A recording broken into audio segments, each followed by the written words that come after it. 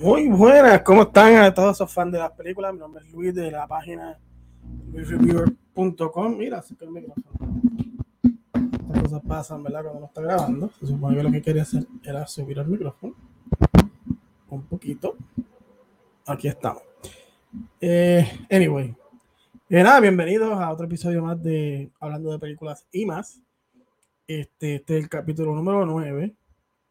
Y debo decir que esta semana para mí, pues, quería ver unas películas, pero no las pude ver.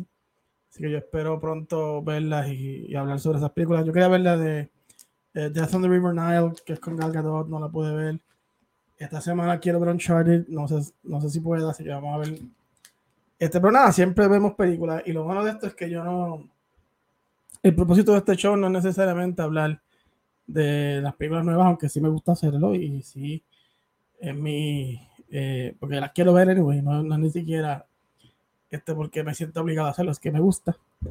Pero mientras tanto siempre encuentro algo para ver, una película, serie, y de eso se trata este espacio, para hablar de esas cosas y tener una horita donde podamos despejarnos.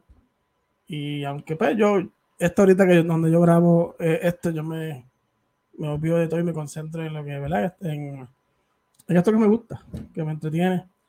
Y pues básicamente, como siempre, recuerdo, pues vamos a hablar un poquito de una noticia, vamos a hablar de las películas que vi y de otras cositas. Así que nada, vamos a empezar rápido con las noticias. Como no vi tanto, a lo mejor este show pues, se vaya un poquito más rápido. Pero quiero hablar de unas noticias que vi que me gustaron o que me interesaron. Y la primera que voy a compartir es la noticia de que Russell Crowe se va a unir al cast de un spin-off, no de Spider-Man, pero un spin-off de Sony, no es del MCU, de Kraven the Hunter. El que no sabe quién es Kraven, Kraven the Hunter es un villano que tiene una de las mejores historias, en mi opinión, en los cómics. Y es que en la historia de los cómics, Kraven es un hunter. Él es básicamente y nunca había sido derrotado a las de aquello que estaba hunting hasta que conoció a Spider-Man. Su obsesión era cazar a Spider-Man.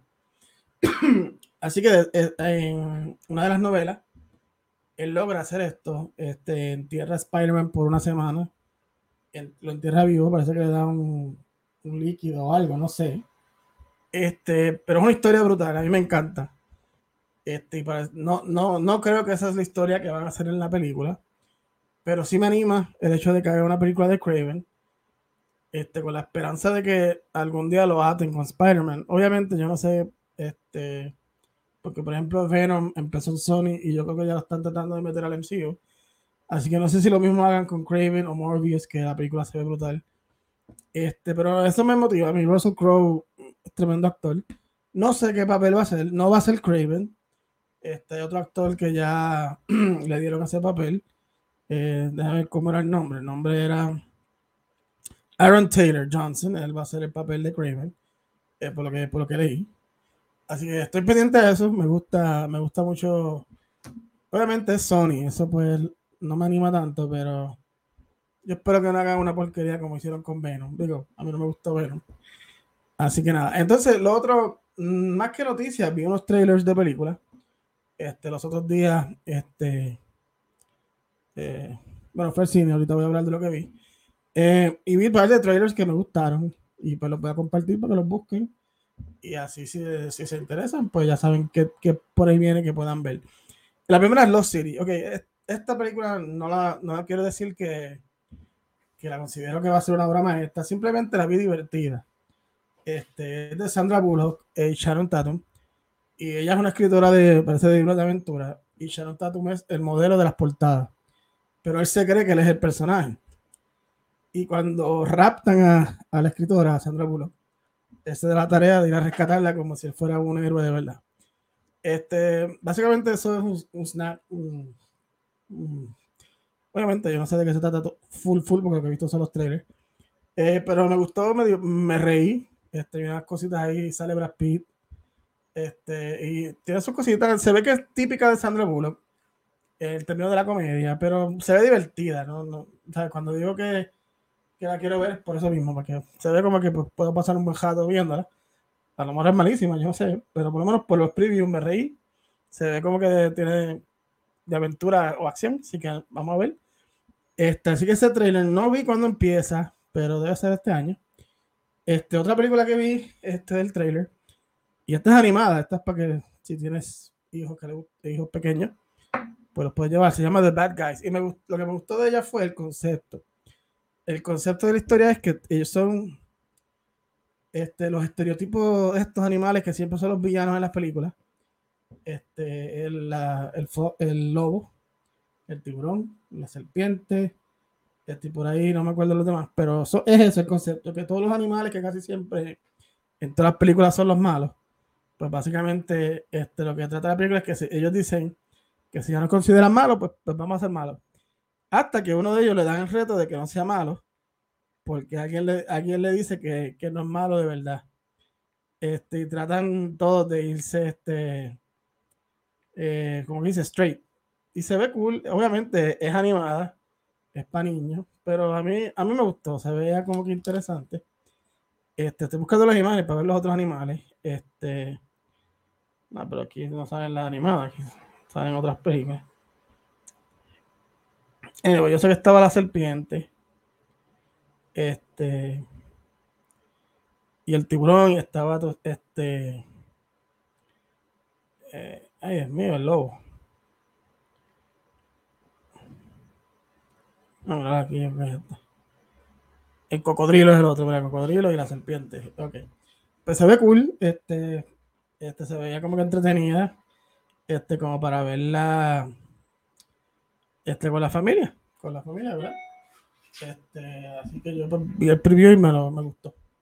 La última película que voy a hablar de un trailer es una película que sale Jason Statham, se llama Operation Fortune. Yo no soy fan de Jason Statham, pero quiero aclararlo. Pero la película me resultó interesante. Tiene un buen cast, sale Hugh Grant, el regreso de Josh Hartnett, no sé si se acuerdan de él. No es de esas típicas de acción, pero se ve interesante porque es que quieren infiltrar la mafia del villano y utilizan un actor que es el favorito del villano como para infiltrarse en el mundo y obviamente pues cuando lo descubren pues ahí me imagino que empieza la acción. Pero se ve interesante, se ve nítida. Y pues esa pues vi los cortes y me interesó verla, me llamó la atención. Y ahora, pues vamos tristemente, pues, quiero hablar, ¿verdad?, sobre el fallecimiento de un director. Falleció en estos días Ivan Reitman, y él es súper conocido. Él dirigió Ghostbusters, la 1 y la 2. Obviamente el hijo de él retomó la rienda con la última Ghostbusters. Él dirigió Twins. Twins es que son películas de los 80 o early 90s. Twins es con Arnold Schwarzenegger, que yo creo que es la primera comedia que él intenta hacer, porque después va Kindergarten Cop, que también es dirigida por Ivan Reitman. Draft Day, que ahorita vamos a hablar un poquito más de esa, y Father's Day, que esa es con Robin Williams y Billy Crystal. Era un buen director, tiene una muy buena filmografía, y pues tristemente pues falleció, ya él era mayorcito, ¿verdad? Así que, pero como quiera, pues lo recordamos a través de las películas, que son películas que no mueren. Generación tras generación de Ghostbusters, hasta Kindergarten Cop es media clásica también. Así que pues nada, lo recordamos aquí, ¿verdad? Hablando de películas y más, pues, ¿verdad? Esa son la gente que nos da el entretenimiento y nos dan buenas películas para ver. Así que nada, que descansen en paz. No sé de qué fue, no busqué tampoco. Lo único que quería era mencionarlo y recordarlo, y por lo menos mencionar unas cuantas de las películas que hizo. Vamos a los reviews, vamos a hablar de las películas. Y fíjate, no lo apunté, pero voy a hacerlo. Voy a hablar, cuando dije que fue al cine, vi dos trailers. Fue que la semana pasada fui el jueves a la versión IMAX de The Beatles Get Back. ¿Qué puedo decir? El sonido es otra cosa. El escuchar los Beatles en vivo, en el teatro de IMAX, fue una experiencia súper brutal. Para mí, lo único que me dejó es deseando el mundo del What If, si ellos hubiesen seguido haciendo gira, escucharlo hoy. Obviamente, A lo mejor hoy no se pudiera porque a menos que el destino cambiara y Lennon y Harrison todavía estuvieran con nosotros. Pero ellos sonaban brutal en vivo y por todas las malas experiencias que tuvieron en las giras dejaron de hacerlo. Y eso es una pena, porque yo creo que ellos sonaban muy bien en vivo. y con los accidentes que ellos son con la calidad, yo creo que serían unos conciertos que hubiesen sido de muy buena calidad. Pero cuando tú ves en vivo, ellos mismos lo dicen, que ellos creo que querían, que ellos hacían sets de media hora, pero es que con los gritos y cualquiera no se animaba a tocar su música porque no la estaban escuchando. Pero el Get Back, ya yo creo que lo van a quitar. Yo creo que si la quieres ver, de aquí que salga este live, lo más seguro ya la quitaron. Porque era una semana que la iban a dar. Pero yo hice un mini review que está en Facebook, lo hice desde antes. Yo espero que si lo viste y la querías ver, pues haya ido. Bueno, vamos a hablar ya yo he hablado de The Beatles mucho. Así que vamos a hablar ahora de las películas que vi, que son dos, unas viejas y unas nuevas. La primera que voy a hablar se llama Saint Vincent. Esta película es del 2014, dirigida por Theodore Melfi. Y esta película sale Naomi Watts, Melissa McCarthy y Bill Murray. La película trata sobre este veterano de la guerra, que es el papel de Bill Murray, que se llama Vincent. Él es medio amargado, trata mal a la gente, pero eso es lo que se ve en la superficie, ¿verdad? Y él básicamente, pues, lo que hace es beber, apostar en los caballos, debe dinero por apostar. Y un día, pues, esta señora se muda con su hijo al lado de él. Y ella, pues, está sola, está divorciándose de su esposo. Y, pues, básicamente un día, como no tenía dónde dejar al nene, pues, Vincent termina cuidándolo. Y él dice, pues, por sacarle dinero, pues, que él lo cuida, pero le tiene que pagar. Y ahí, en base a eso, pues, se forma una relación. Y en base a esa relación es que gira la película.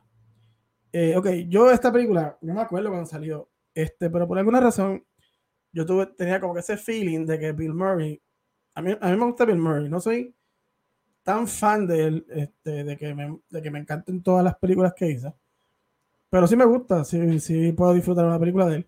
Pero en aquel entonces, aunque en Lost in Translation, él hizo un tremendo papel y a mí me encanta esa película. Pero después de esa, como que yo sentía que como que lo que quería era el Oscar, ya. Y todas las películas que hacía, yo las sentía como que, no sé, como que era para eso nada más. Con esta, pues, cuando salió pensé lo mismo y no la vi. Ahora, años después, vi los cortos y me interesó verla y la vi. Y aunque sí, no me imagino que él estaba buscando este tipo de películas para ver si lo nominaban. Yo creo que lo nominaron por esta. Pero la película me gustó. La película me gustó. Pienso que es típica de ese tipo de películas donde hay un personaje excéntrico que se relaciona con este menor, como Scent of Woman, como Al Pacino, como el coronel Frank Slade, y Chris O'Donnell, que hacía de Charlie, que él era un ciego amargado que se interesa en la vida de ese muchachito y ambos se cambian la vida.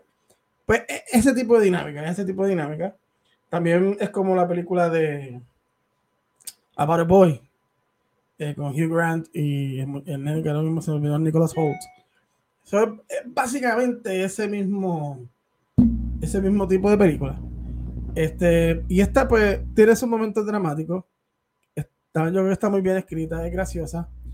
El nene y Bill Murray tienen buena química juntos. O sea que yo me lo disfruté viéndolo juntos en pantalla. Me disfruté viendo a Naomi Watts en su personaje. Y Melissa McCarthy también. Melissa McCarthy, yo me disfruto sus películas cuando no son comedias. Y en esta, pues como no es comedia, me gustó su papel. Creo que hizo un buen trabajo. Al igual que Bill Murray. El cast es muy bueno. Y la película es buena, es entretenida. Tiene una muy linda historia de cómo a veces hay que ir más allá para ver de verdad cómo son las personas. Porque eso, Vincent tenía, si tú te dejabas ver por su exterior o por sus acciones, era un asco de ser humano. Pero al nene conocerlo y profundizar, pues vio más allá. Y eso pues me gustó de la película. Así que esa se llama Saint Vincent, está en Netflix. Yo la vi en Netflix, no sé si dura mucho o la quiten, pero yo la vi en Netflix. Obviamente es una película de drama, pero está buena. Vamos a la otra película. Y esta película, pues, ¿qué puedo decir? Era San Valentín. Este, la pusieron en la aplicación de Peacock y yo le decía a mi esposa, bueno, yo no pago al cine, yo no pago por esta película del cine, pero por $4 y como sé que tengo más contenido en el mes, pues vamos a verla. Y es Marry Me de Jennifer Lopez. Esta es nueva. Eh, ok, yo no odio a J-Lo, pero tampoco soy fan de ella. No detesto todas sus películas, hay unas que me gustan. Pero eso es como un coin toss, hay que ver. Marry Me, la historia. Ella es una cantante súper famosa que está saliendo con este otro artista famoso y ambos deciden casarse en un concierto en vivo para que todo el mundo los vea. Y van a casarse cantando una canción que compusieron, se llama Marry Me. Cuando están a punto de entrar al escenario y casarse, ella descubre que él le fue infiel con su secretaria o su asistente. Y obviamente ella en la frustración decide casarse con el primero que, con Owen Wilson, que era un maestro que tenía un letrero que se llama Mary Me, y dice, pues dale, me voy a casar contigo al random. Y se casa con él. Y pues, para que no se vea mal en la prensa, pues ella lo convence de que no se divorcien rápido, que se den por lo menos unos meses, para que no se vea ya mal públicamente. Ok. ¿Qué no funcionó de la película? La historia primero que nada está trilla. Es que yo no me gusta jugar estas películas románticas porque se ven parecidas a otras, porque es que ¿qué más pueden hacer? Yo la vi y pensé en Music and Lyrics, que es con Hugh Grant y Drew Barrymore. Y pensé en Notting Hill, que también es con Hugh Grant, que es esta artista famosa que se enamora de esta persona común y corriente trabajadora. Y cómo ellos logran, ¿verdad?, una relación. Ok, ¿qué no funcionó de esta película? Ok, primero que nada, a mí se me hizo difícil creer porque Jennifer, no sé, no había química entre ni Jennifer y Maluma y no había química entre Jennifer y Owen Wilson. No tiene nada que ver, Owen Wilson es un buen actor, y Jennifer Lopez ha hecho miles de estas, pero yo no sentí como que, no sé, y mi esposa también me lo dijo, que como que no le convencieron de que en verdad ellos estaban enamorados o de que había algo. Ellos son dos buenos actores que hicieron el trabajo. O sea, no es como esas películas que tú sientes que, como Tom Hanks y Meg Ryan, que no es que se amen, porque no era así, pero había algo, había química, había un buen feeling que ellos transmitían en la pantalla. Pues en esta película, ninguno, honestamente, por lo menos en mi opinión, ninguno. Y esa, pues, yo me reí, tiene sus escenas. Yo creo que Sarah Silverman salva la película con su comedia y su personaje, que es el típico amiga loca, ¿verdad? ¿Verdad? Que te da media loquilla. Ella salva un poquito la película. Pero si la quieres ver, yo no te recomiendo que gastes $8 o $15 o 20 si vas con tu pareja. Compra popcorn, ponga en el sofá, apague las luces, acueste los nenes, paga $4 y vela en Peacock. Esa es mi recomendación. Eso fue lo que yo hice. Y pues la vimos juntitos y pues está bien, pasamos el ratito chévere. Pero la película, pues, no puedo decir que es buena. A mí tampoco me gusta el estilo de música ¿verdad?, que estuvo presente durante toda la película. Pero, no sé, tras que era una historia que ya está hecha, los personajes no me encantaron, no me enamoré de los personajes. Era como que, pues, está bien. Así que nada, esas son las dos películas que vi. ¿Verdad? Que es Marry Me y Saint Vincent. Pero vamos a hablar ahora de unas series. Así que vamos a hablar, primero que nada.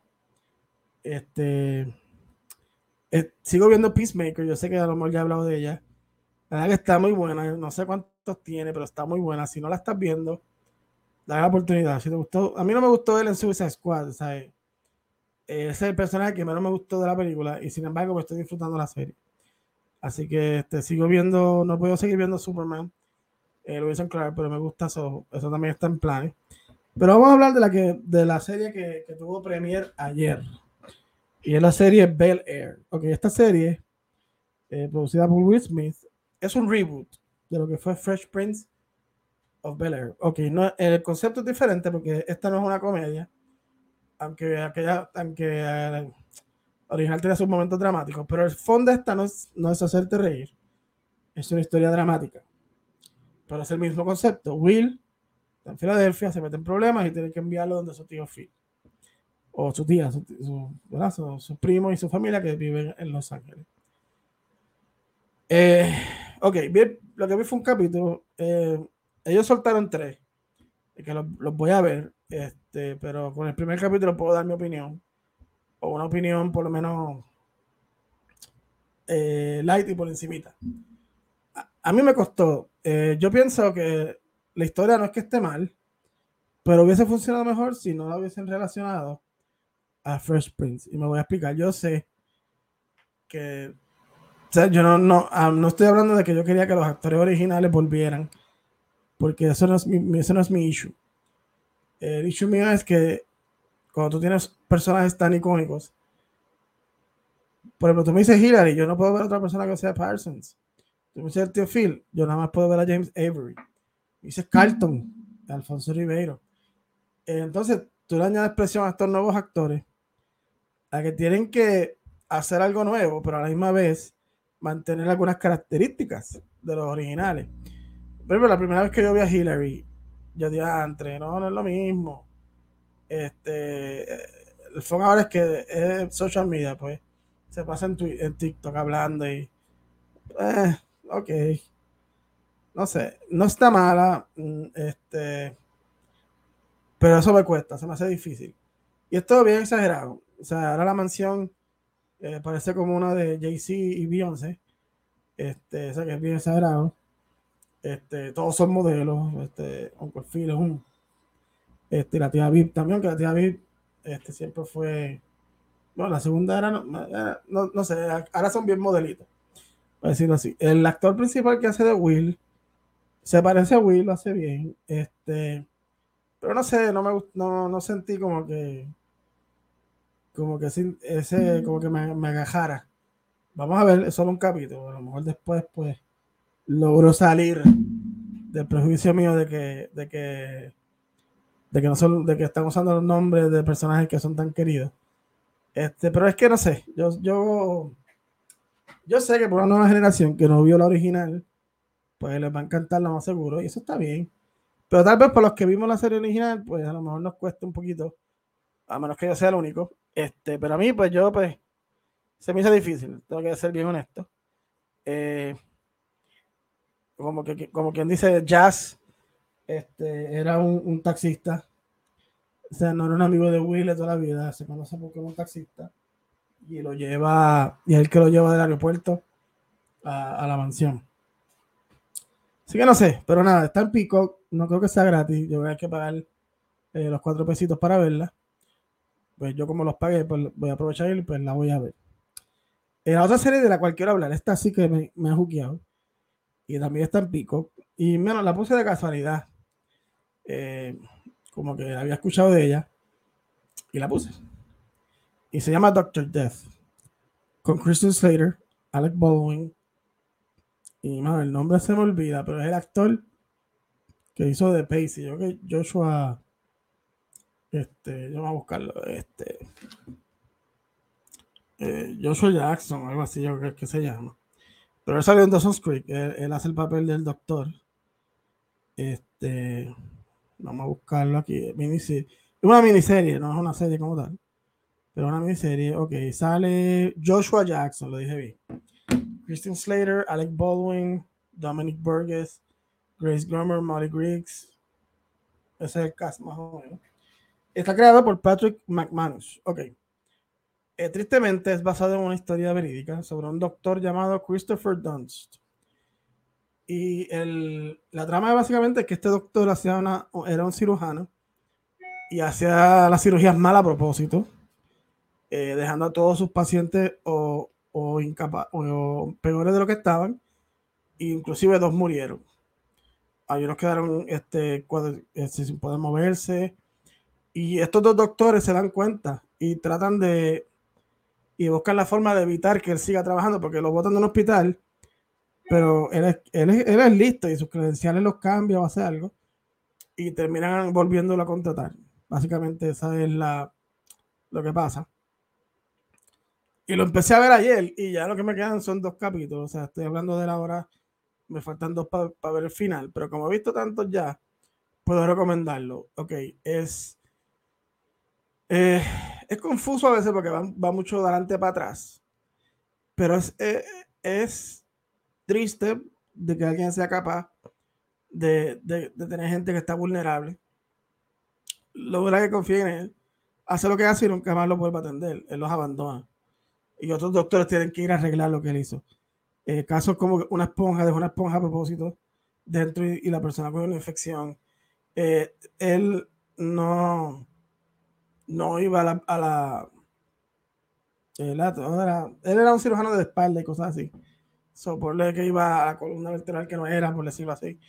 Es shocking, pero es bien interesante eh, por el lado donde los abogados, los doctores que tratan de pararlo y el mismo doctor, como el mismo, yo no sé si el mismo se lo creía, porque era súper arrogante, era un ego horrible, es un personaje difícil de mirar, de ver, pero a la misma vez tú quieres ver lo que le pasa, tú quieres ver cuando lo cojan, ¿verdad? Sí, eso es lo que pasa.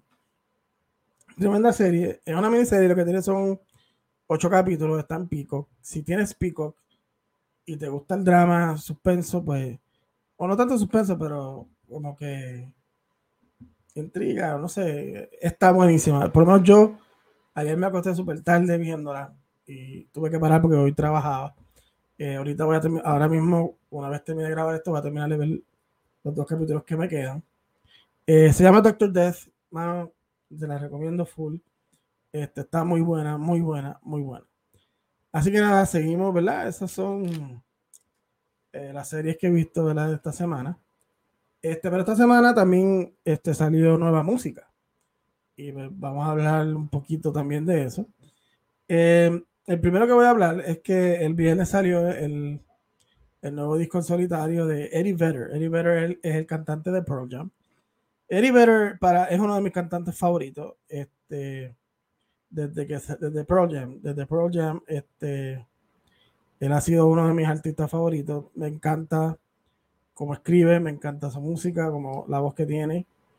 La verdad es que por lo menos pues a mí me gusta. En términos de su trabajo en solitario, me gustó mucho el de Ukulele, el soundtrack de Into the Wild, pues me gustó algunas, pero no me gustó tanto, no tanto. Así que estaba ansioso de escuchar y debo decir que me gustó mucho. Ya lo he escuchado un par de veces. Y en este disco, pues él colaboró con otra gente en la música. Toda la letra es de Eddie Vedder. Tiene artistas como Ringo Starr tocando la batería en algunas canciones. Bueno, en una. Elton John hace una con él. Ellos me parece que hicieron un trato. Hay una canción que es de ambos, que está en el CD de Elton John. Y esta que también es de ambos, pues está en el de Eddie Vedder, que no está en el de Elton John. Parece que cada cual pues cogió, grabaron dos y uno en un CD y uno en otra. El CD tiene de todo. Tiene una experimental, la primera, Invincible, yo la considero un poquito experimental porque o sea, es media jarita, no es mala, pero es media jarita. Tiene rock pesado como Power of Light, The Dark, Good and Evil, Rose of Jericho, y tiene baladas como The Halves, que es mi favorita del CD. Try, Picture, Mrs. Mills, que es que toca Ringo. Long Way, que esa tiene un feeling como Tom Petty. La verdad que si eres fan de Pearl Jam, eres fan de Eddie Vedder, yo creo que es un disco que no va a decepcionarte. El disco está muy bueno, a mí por lo menos me gustó. Te digo, lo llevo escuchando desde ayer y me gusta mucho, me gusta mucho. Así que ahora tú puedes escucharlo sin gastar dinero si tienes Spotify y todas esas cosas. Así que yo te invito a que lo oigas, ¿verdad? Si nunca has escuchado de Eddie Vedder, o si eres fan, pues yo creo que si eres fan de Eddie Vedder te va a gustar.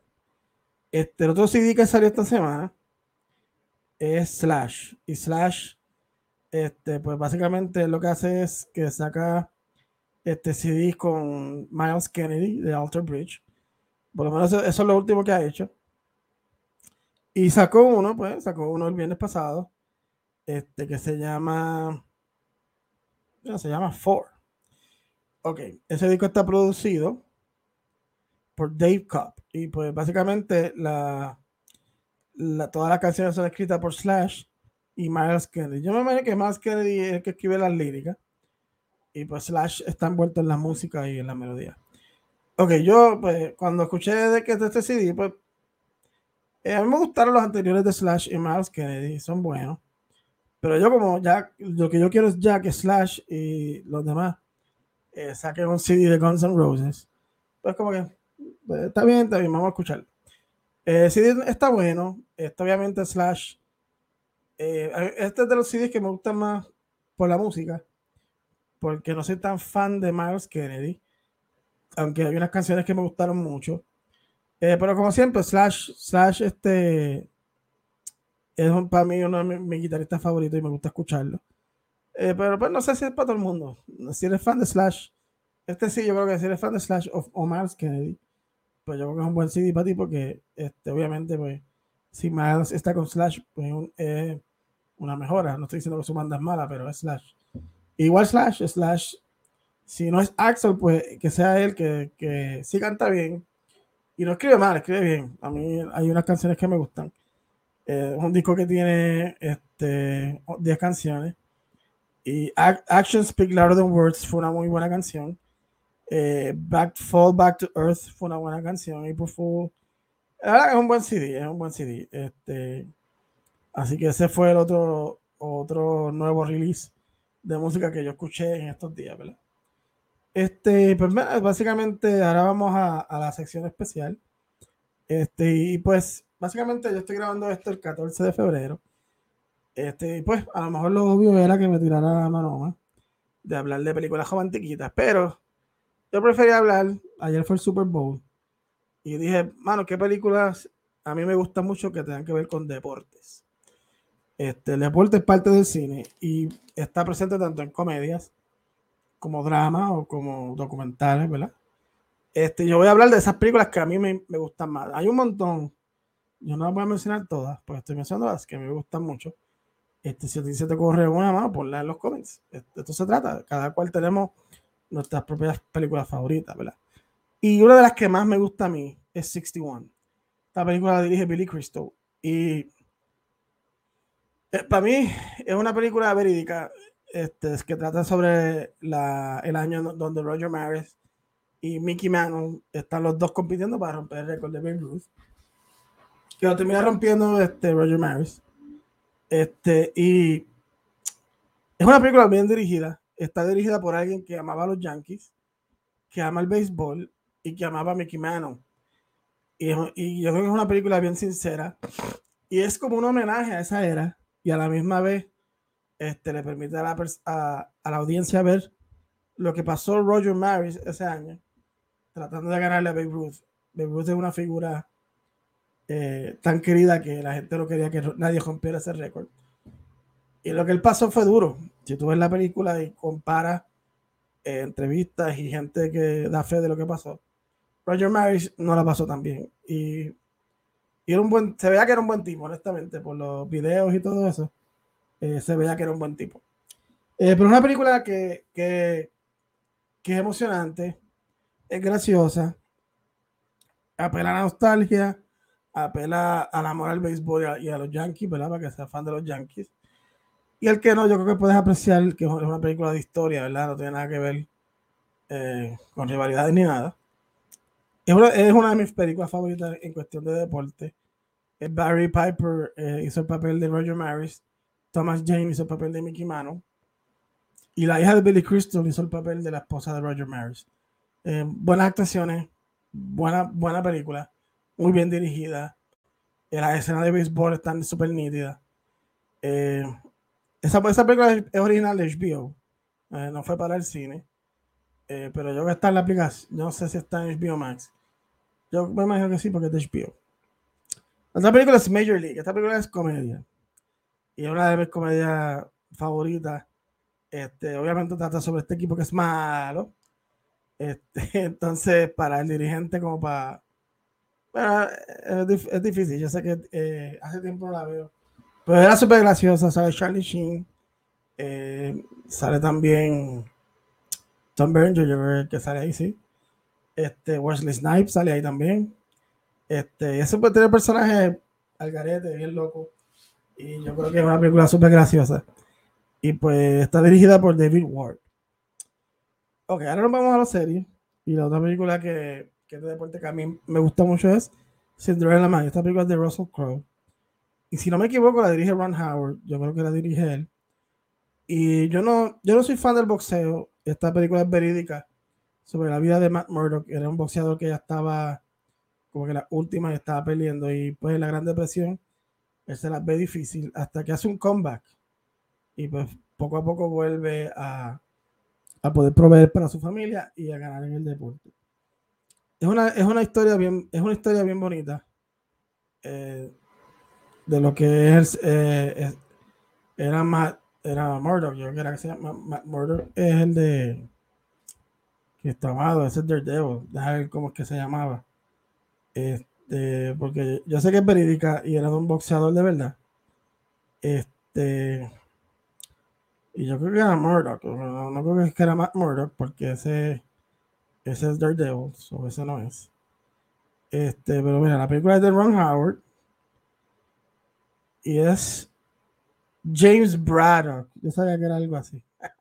Ups.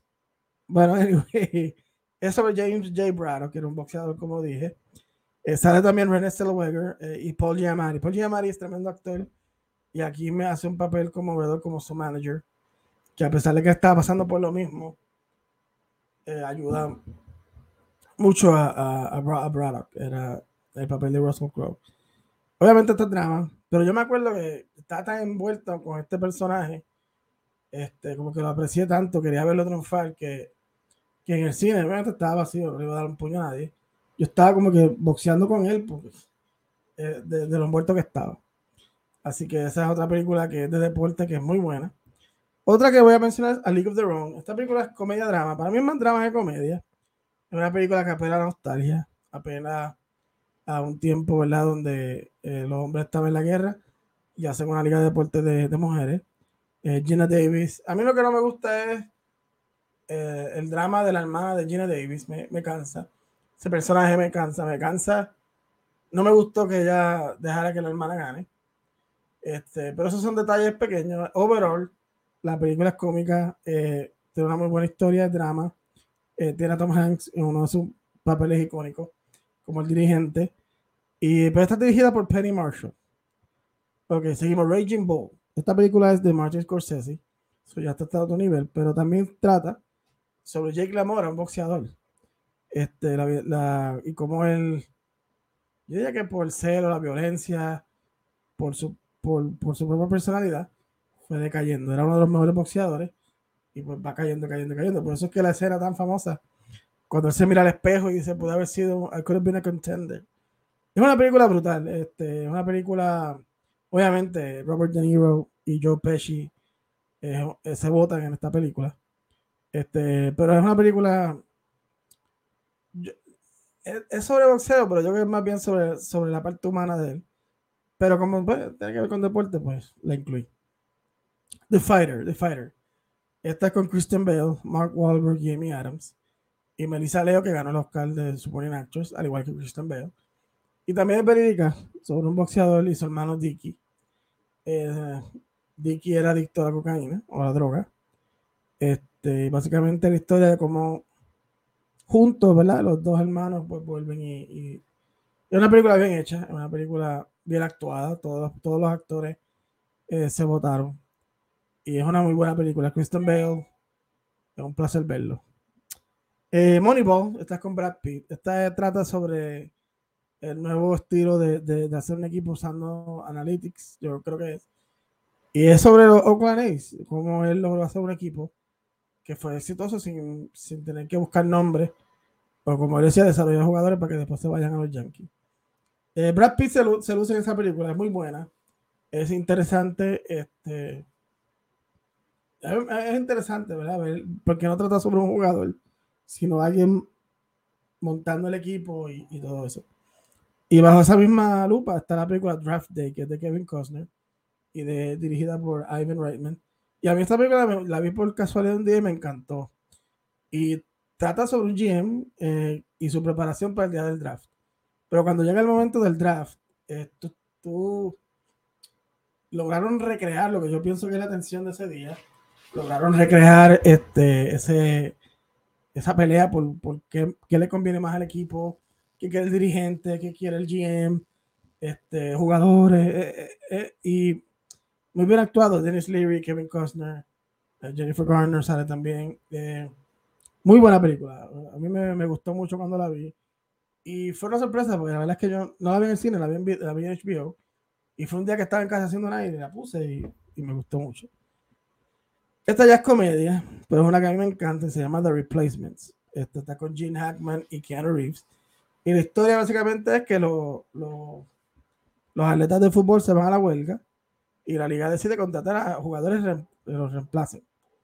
En vez de cerrar, pues buscan jugadores que no son de la NFL y los ponen a jugar profesional. Y aquí es que vuelve el personaje de Keanu Reeves, que fue un quarterback que hizo una mala jugada y pues esta es tu segunda oportunidad.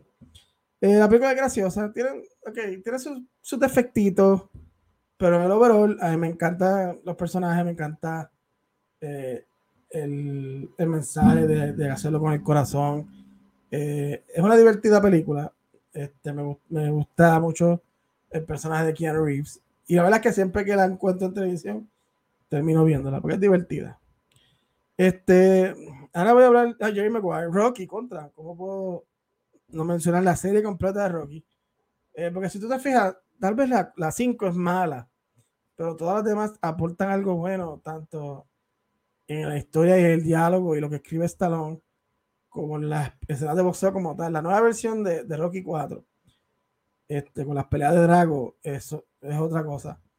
Yo creo que son, obviamente Rocky 1 está a otro nivel, es una excelente película, muy bien escrita por Stallone y muy bien actuada por él también.